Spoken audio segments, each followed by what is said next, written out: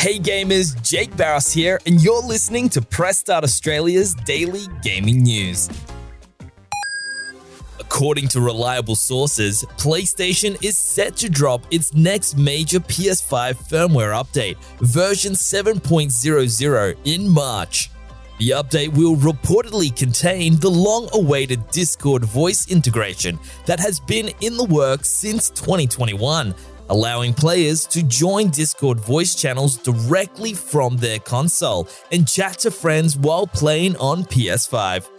Reports also state that the 7.0 update will include cloud streaming on PS5 games for the first time, as part of the PlayStation Plus premium tier, something that Aussie players are unfortunately unlikely to have access to.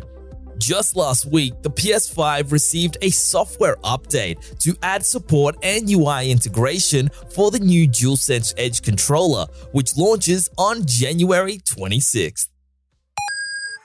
On the topic of updates, Pokemon Scarlet and Pokemon Violet on Nintendo Switch are set to receive their next big update in February with version 1.2.0.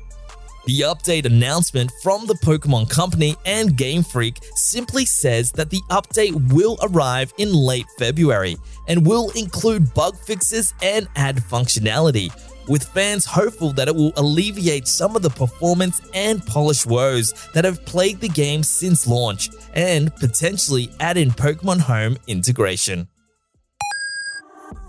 While the world still waits and cries out for a remake or sequel, the soundtrack to the beloved PS2 era GTA-like Simpsons Hit and Run has just made its way to select streaming services. The 54-track album runs for about 2.5 hours, packed with music from the game, including compilations of individual characters' musical cues. You can listen to it on both Apple Music and Spotify. The Simpsons Hit and Run released in 2003 for the PS2, GameCube, Xbox, and PC. Despite fans' wishes, a remake or re-release is unlikely to happen, due mostly to licensing struggles.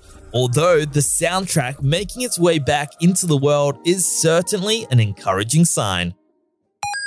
For the latest gaming news, bargains, reviews, our podcast, and all things gaming, check out pressstart.com.au.